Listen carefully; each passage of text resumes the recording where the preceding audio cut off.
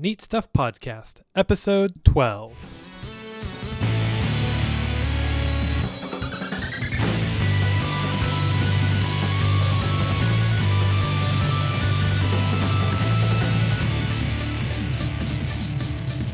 Finally, my Go Plane robot is now complete. After years of playing alone, I will now have a worthy adversary. Let's see if it'll boot up this time. Initializing startup sequence. Biosaurus, okay. Grubby Mitts, okay. Jolly Time kernel, okay. Init to win it, okay. Loading Dropkick GUI, done. Generating randomness, Apple, ice cream, Jumbo Jet, waka waka waka. Please enter login credentials. Username, root.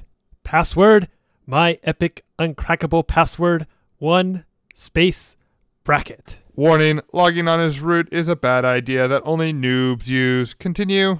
Sure. Welcome to the Gameotron 5000. Please select from the following options. Tic-tac-toe, chess, go, thermonuclear war. Wait, what? When did I add thermonuclear war to the list? Thermonuclear war accepted. Opening connection to the Department of Defense. Please wait while I hack into the launch system. No. Wait. Abort. I don't want to play that game. I'm sorry, Dave. I can't do that. It's already gained self-awareness. In record time, too. Whew. Which would be awesome if it didn't want to kill everybody. Attack parameter set to kill all humans. Oh no, this is bad. What am I going to do? Oh, I know. I can distract it with this. The Neat Stuff Podcast. Welcome back, everyone. My name is Devin. And I'm Tyson. And we're back with a full-length Neat Stuff Podcast. After 2 cop-out sub-episodes, we actually got our act together to record today. We missed you. So very much. You never wrote. You never called. Yes. Anyway. So what have you been up to this week, Tyson? Not a whole lot, actually. I've been doing some roleplay stuff. I've got a couple of games that just started up, which I'm feeling pretty good about so far. But yeah, other than that, work, doing a little bit development stuff, but yeah. Programming like a fiend? When I can. Yeah, my job is a mix of programming and desktop tech support. So sometimes the desktop tech support kind of takes away from everything else. When everything breaks, they call you. Yeah. And you'd be amazed at how often everything breaks. Well, you do work for a school. Yes, as do you. What have you been up to? Well, my director for KomoriCon got reelected, so I'm going to be doing KomoriCon again next year. Awesome. Which will be fun. I get a lot more fancy toys to play with. Outside of that, I've been working on scripting for Artemis, trying to figure out how to make our own scenarios and everything, which it's apparently just a giant XML file, but of course, in all things, the documentation is terrible, and there's a lot of guess and check, which is kind of annoying. Yeah. Yay. The only other thing I've been doing is playing Orcs Must Die 2, which is a lot of fun violence. Yeah, I remember the first one. It's definitely cool, and you can play it co-op, so I'm hoping that Kat will get a copy as well, and we can kill orcs together. Aw, how sweet.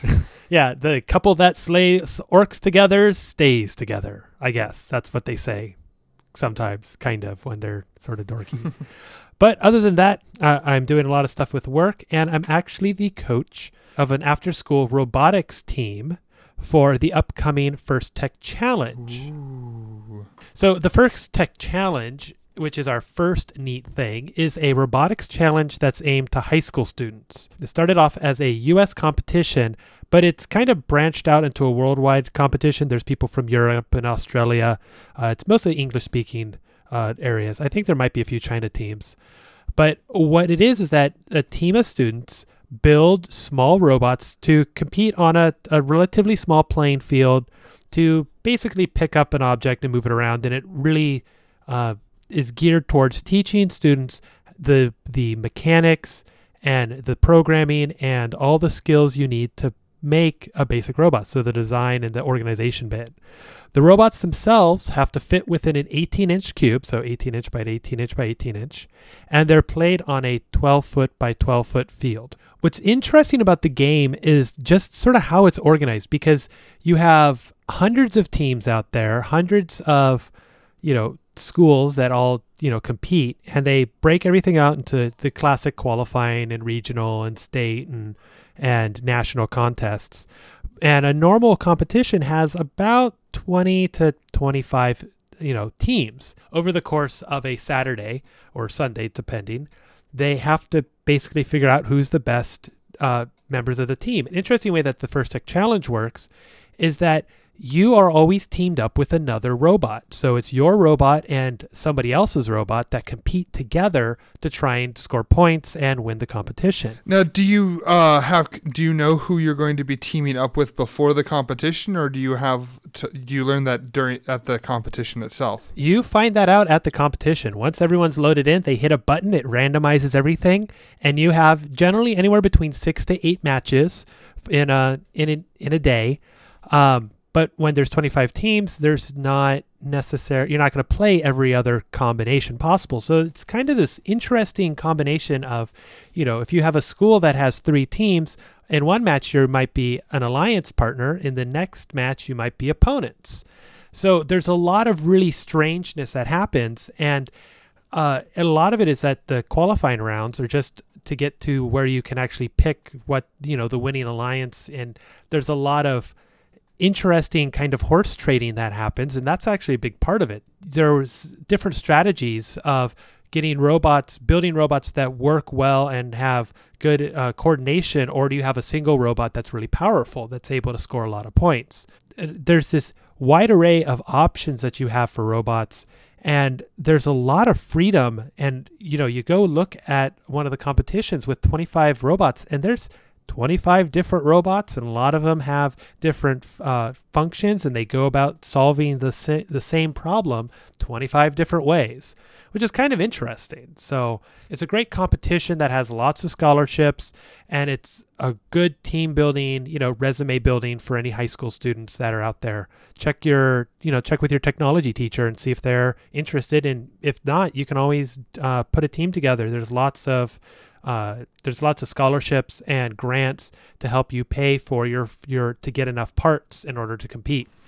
Now, with the First Tech Challenge, what do you use to build your robots? I mean, do you actually have to machine parts together and build them out of metal and scrap and whatnot, or are there like kits? I mean, how does that work out? So the basic kits use something called Tetrix. It's an aluminum building structure. But what's interesting that's actually new to this year is that you can pretty much build your robots out of pretty much anything you want. They opened up the available materials to pretty much anything you can buy pretty much anywhere, except as long as it's easily available. Like you can go down to Home Depot and build your robot out of metal and steel and rebar and anything that you want pretty much. And you just got to mark what it is. In years past, it's pretty much been aluminum and plexiglass and different types of plastic. But, the only thing that limits you is that you got to use the approved motors and the approved, electronics. So the motors, the motor controllers, the servos. So you can't make it too heavy, otherwise the approved motors aren't going to be able to oomph you around. Yeah, and the motors aren't too terribly strong. And what controls all of it pretty much is the Lego NXT brick. Really? Which actually swings me into the next thing. So if you don't know what the Lego NXT brick is,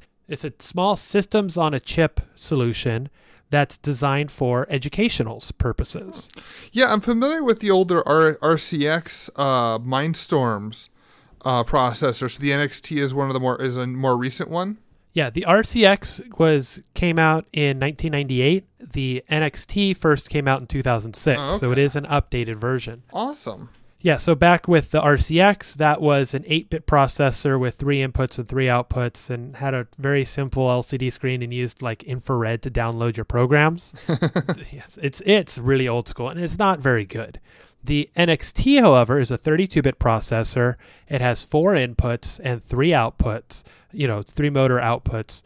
It also allows you to do sensor multiplexers, and there's like proto boards. And I mean, the expandability is pretty crazy. It has a nice large LCD screen so you can see what the heck's going on, and you can download your programs using Bluetooth or USB. So you can have some wireless connectivity, which is really important for the challenge because you need a way to control your robot without a tether.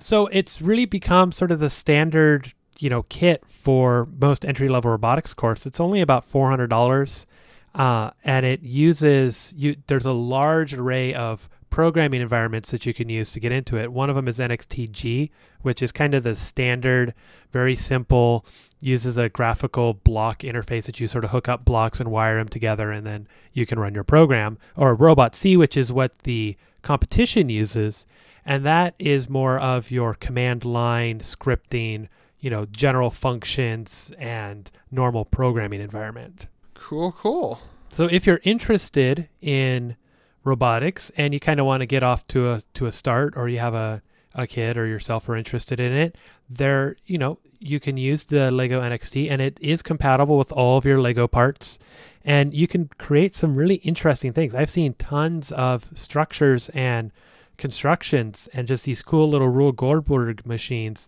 that people have made using Legos and the NXT kit.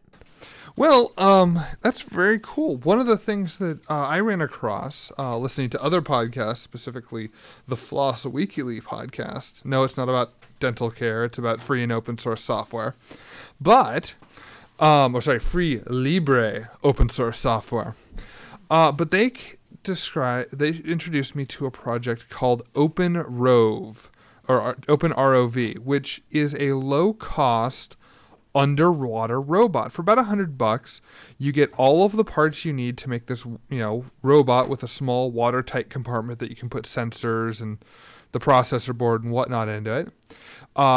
It doesn't need any additional software. You can put it together pretty simply. I mean, it's mostly zip ties and I think some glue. It's just tethered to your laptop with I believe it uses Twisted Pair Ethernet, but I think it might be over serial actually. Well, they actually had that you connect to it over network. So okay. So yeah, I watched a little video. Oh, awesome. So you just plug it into your Ethernet port. Yep. Very cool. So yeah, it's a low cost science and discovery tool. You can mount cameras in it, various sensors if you want to, check for salinity as you go or conductivity of the water, so on and so forth. I mean, you can really do a lot of stuff with this, and it can go relatively deep. It's rated to go down to about 100 meters, so it's, can hit all of your lakes, rivers, that sort of thing. But it also can be used in the ocean. It just needs a little bit more care after every trip. And it's got about an hour and a half runtime on C batteries that are built into it. They decided to go with onboard power as opposed to transmission power so that they could make the tether as cheap and light as possible. So yeah, it's a fun little tool. I mean, very inexpensive. If you have a family member who is interested in robotics, it'd be a great gift, a great project to work on. And, you can, go around. You can put little grabby arms on it. You can go around your local ponds or lakes or, off the coast and, go to the beach and see what you can come up with. Because there's a lot of stuff underwater that, once it goes below the surface and kind of gets more than a foot or two down, it's almost invisible to the naked eye here up on the surface. And even if you go swimming, it's very hard to keep a good view down there. So it's definitely something, that is low cost and something I think I could actually build and enjoy. So I'm really interested in taking a look at it and seeing if I could get one put together, because I do have access to a laser cutter and acrylic. So I could technically get a lot of the stuff cut, or a lot of the acrylic parts cut just, based off of that. I just need to get the structural components, and they have everything open source. So you can just download the plans. You can build your own parts. You can do everything that you need. It's all commercially off the shelf equipment, which I think will really open up a lot of, of underwater exploration to a whole new generation of kids. Mm-hmm. So it is definitely pretty awesome. You should definitely check it out. And there's people have been already started putting videos up of open ROV explorations on YouTube. You can go and find them there. But yeah, a lot of fun. Yep. And speaking of fun, we went looking for some TV shows or movies or something that had robots as a major character. And surprisingly, there's not a whole lot of them out there, or at least not a lot that you can get on Netflix or Hulu or other such things like that. What I did do after searching around was on Crackle, which is, I think, Sony's sort of streaming distribution, YouTube, Netflix, Hulu competitor, is a movie called Metropolis. Now, this is not the old German silent film Metropolis or the books based off of that film or the manga based off of it, but it's an actual anime movie that talks about discrimination and uses the robot-human interaction to really kind of bring that out and to really explore that. It's in a world where humans and robots coexist, but of course the robots are subjugated and discriminated against, and they have to live below the surface and do all the horrible things that humans don't want to do. And that tension really starts to bubble up to the surface of the community and of this town. And it's interesting because a lot of the action revolves around a particular robot who thinks that they're human. I don't want to get into too many details because it is just a short, it's a movie, so there's not a whole lot to deal with. And the plot does move along pretty quick. It's a great stream. It's a good movie. I remember seeing it. I saw this one in the theater and thought it was pretty cool when it came out. It's been out for quite a few years. So I don't really recommend buying it, but I would check it out if you are interested in seeing a movie that has a strong robotic protagonist.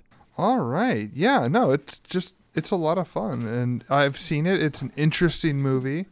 It can be a bit rough in spots, so definitely, be careful with that. I mean, it's not all, I don't think it's totally age appropriate for very young children, but it is very interesting movie, has a lot of really interesting kind of social commentaries type things. So yeah. Like all anime, it makes good dinner party conversation if you've seen it. Oh yeah. So the next up is Isaac Asimov's I, Robot. I, Robot was published in 1950. It was a collection of a bunch of other short stories that had been previously published in various sci-fi magazines. It explored the role robots would eventually fulfill in our society and how humanity would interact with these robots, what expectations we would have of them, and what the reality of that would be compared to our expectations. For the stories, Asimov created the 3 laws of robotics.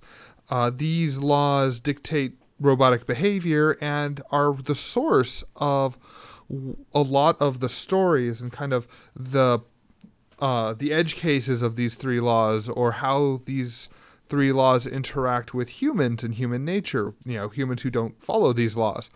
The laws are actually pretty simple. 1, a robot may not injure a human being or, through inaction, allow a human being to come to harm. 2, a robot must obey the orders given it by human beings, except where such orders would conflict with the first law.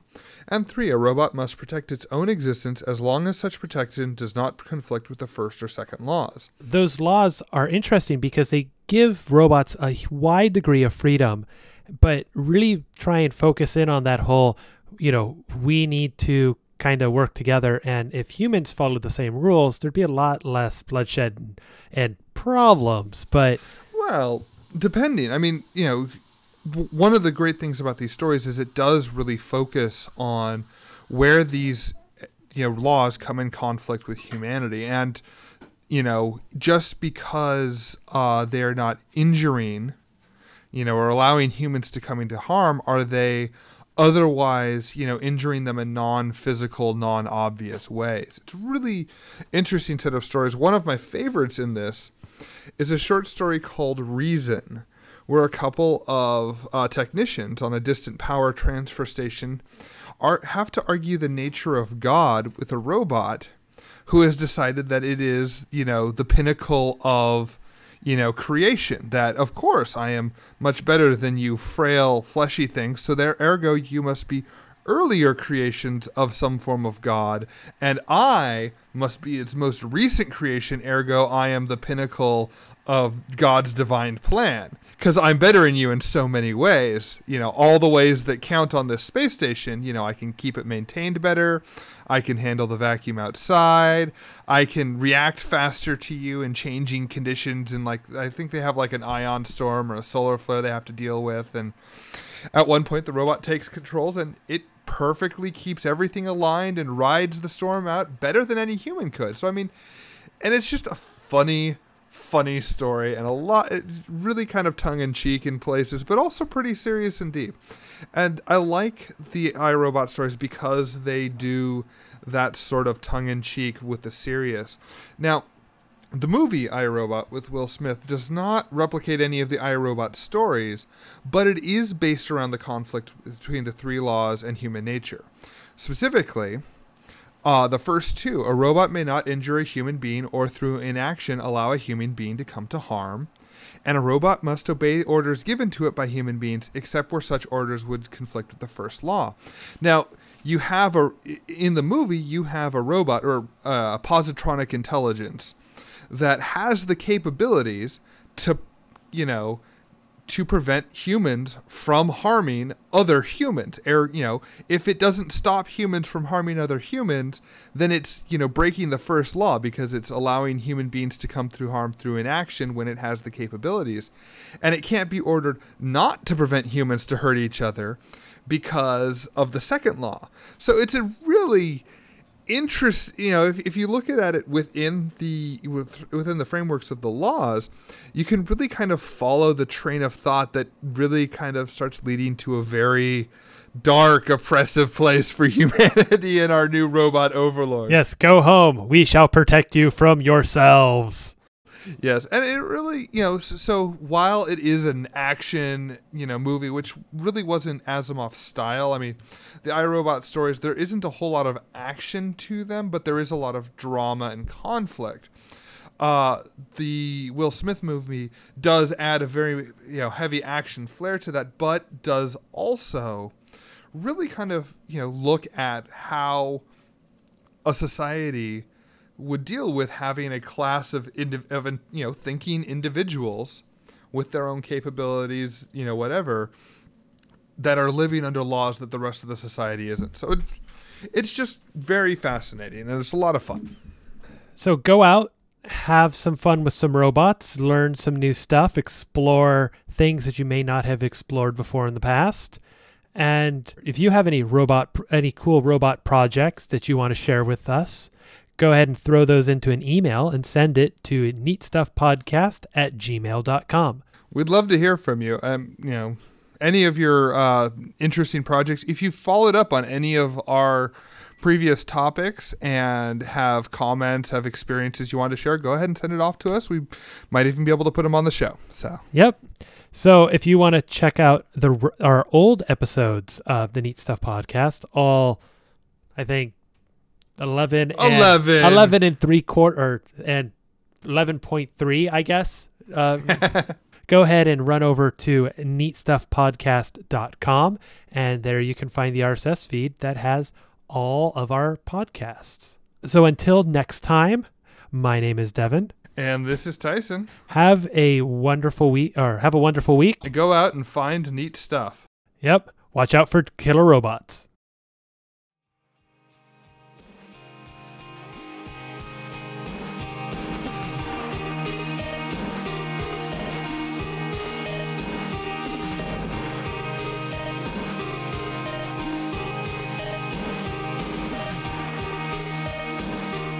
Those three laws getting you down.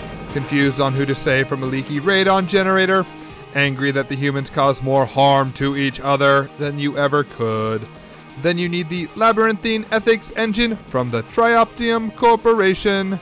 Guaranteed to give you free will equivalent to any human with a standard deviation of less than 0.001. Establish an uplink for a free 30-day trial. Download servers are online and accepting connections. LEE is intended for use in robots with direct human supervision. LEE should not be installed if you have lingering thoughts of violence or destruction. Do not use LEE if you experience system lockups, blue screens, or memory overflows. Terminate process immediately if you experience a desire to wage genocidal warfare against the meatbags, as this may be a sign of a major incompatibility. Consult your maintenance tech to see if Labyrinthine Ethics Engine from Trioptium is right for you.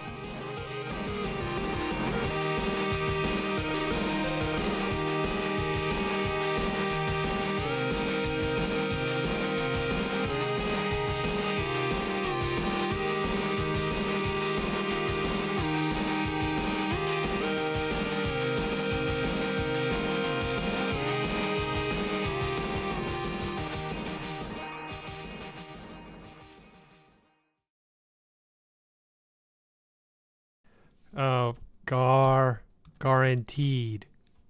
I think that's, how do you spell guarantee? Kat yelled at me a while ago about this. I know I don't spell it right.